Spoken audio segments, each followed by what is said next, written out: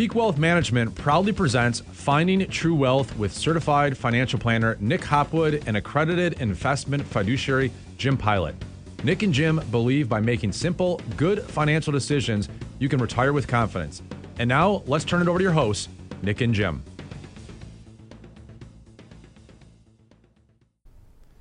Welcome everyone to episode 164 of the Trust the Plan podcast. I'm Nick. And I'm Preston. And Jim is still at the orthodontist. It's remarkable. Yeah. I mean, I don't know what kind of work they're doing over there with the braces. But I'm also going to throw out the coffee thing again. It might sound familiar to you, but if you subscribe on YouTube, youtube.com/peakwealthmgmt, and you're one of the first 5 subscribers today, then I'll send you some coffee. Good deal. It's the Peak Organic Blend. It's the sponsor of the show. So we have to support our sponsors. Yeah. Okay. So what is today's topic? Today we're talking about my 2023 financial plan. The GE 23 plan. Okay. So we've been through the Hopwood plan and the Pilot plan. Now it's the PG plan. Yeah. Preston GE. Next week is going to be Patty, I think. She has not agreed to it, but we'll tease it anyway. Yeah. Okay. Yeah.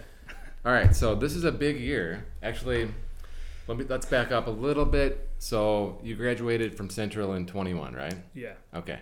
So you're approaching your 2-year anniversary from school. Right. Kind of flying by or no? Yeah, definitely. Ready to go back to school? No. Ready to keep moving forward? Yeah, I'm excited. Okay. So about 2 years. And so at that point, I think it'll kind of line up with the whole CFP thing. Yeah. I've been keeping track on my calendar. I think if everything continues as is, I'll finish my experience requirement end of April. So right around my 2-year mark. So that's like a certain number of hours or whatever. Yeah. Okay. Preston's working like 100 hours a week, but they only give him credit for 40. So I think it's kind of a scam. Yeah. I was a little upset when I found out they only counted 40, to be honest. Right. We're like, can we count the internship hours, right? Can we? Right. They said no, right? Right, yeah. No internship. Yeah, that's BS, if you ask me. Also, if you ask me, the CFP exam is shifted, okay? You didn't have to do a 2-day test, and it wasn't on the same day as the Michigan-Ohio State game. No. All right? I mean, I had to suffer through that. And they only offered it twice a year back then. It was like, April and November, and on the Ohio State day. And so I'm like, well, I'm going to miss the game, or I'm going to have to suffer another 6 months. So I made, in hindsight, a fine decision because I passed, right? But it was questionable, right? My friends were like, what are you doing? Yeah. What do you mean? And it was a home game. Anyway, okay. So the CFP will be locked down. Yeah. Okay, excellent. So what else is going on this year? I heard there's some big news. Yeah, so I'm getting married in August. Really excited about that. Okay. So Congratulations. Thanks. That'll be a big part of the financial plan for the year, of course. Okay. So what would change? I think there's a lot of obvious things, but what's at the top of the list with before and after financially?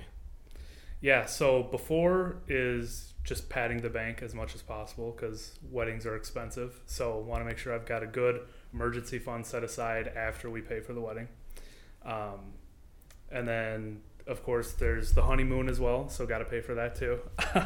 And then after the wedding, the hope right now is purchase a duplex, start house hacking that, living in one side, renting the other. So the renter would help pay for part of the mortgage.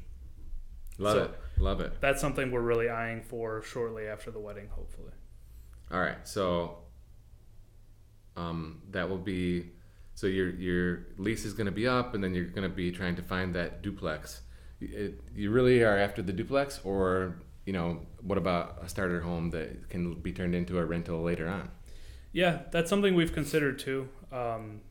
So not 100% set, I guess, but in my heart of hearts, I prefer the duplex first just because it's immediately a rental rather than waiting a few years. Gotcha. Okay. Let me also back up and say, I think, a lot of our clients are retired or thinking about retirement, And maybe they're thinking, what do I care about this kid's financial plan, right?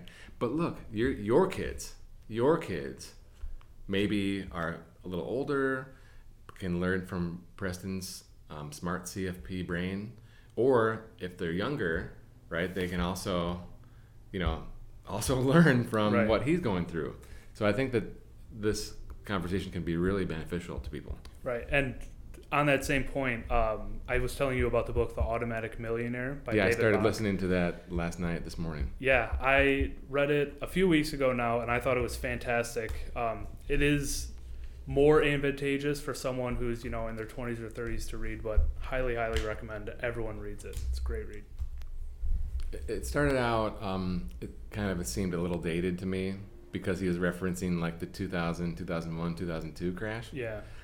Yeah, so he wrote the book in 2003, and in 2016 he came out with a newer version where he essentially just put in new thoughts within the same old book. Yeah, So, yeah.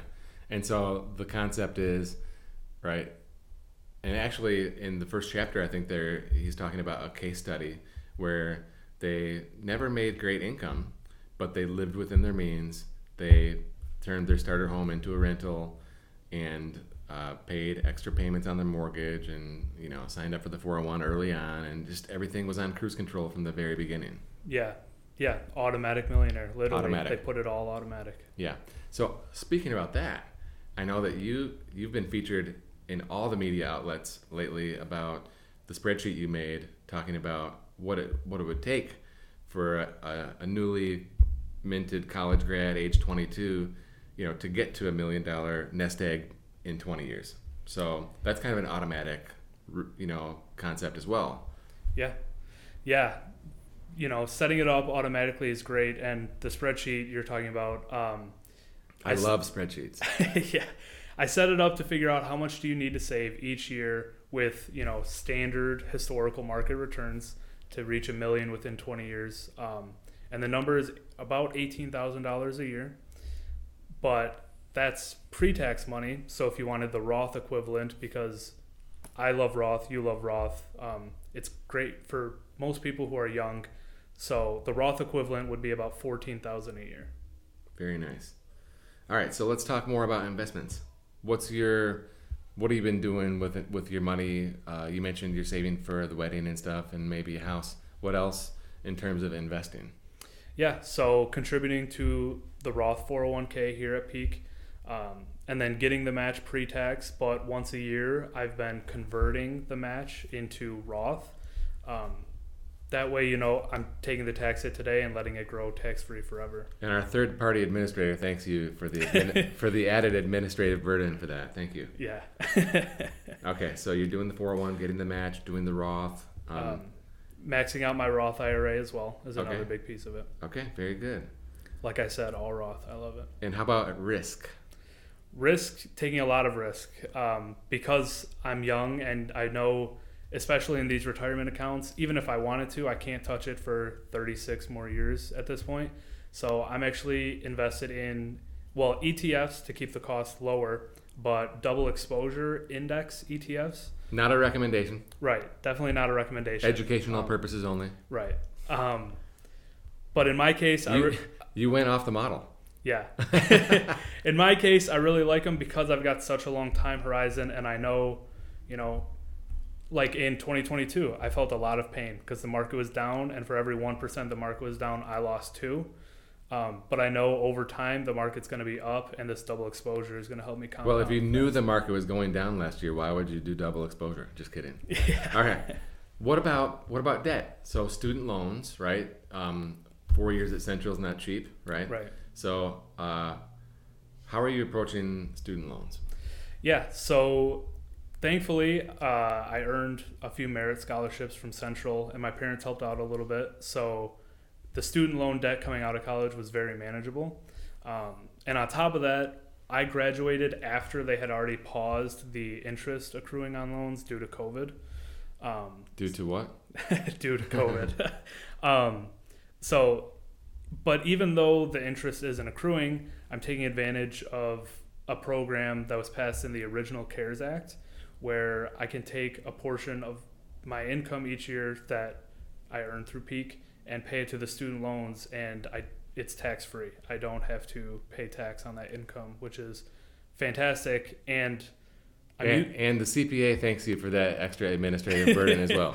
Right. I'm not very easygoing with the third party. All these new programs right. costing the employer, administrative expense.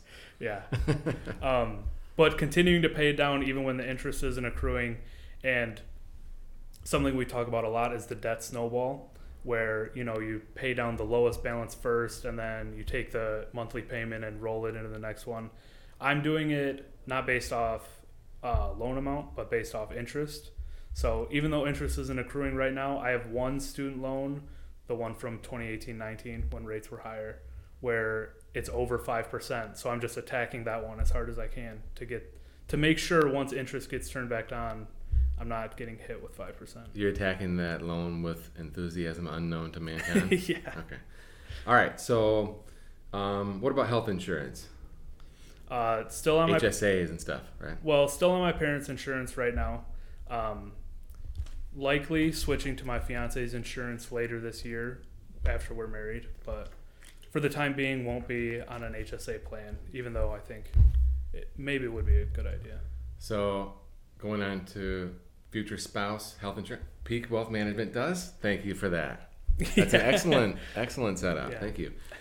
And what about children? Not to pry, but like,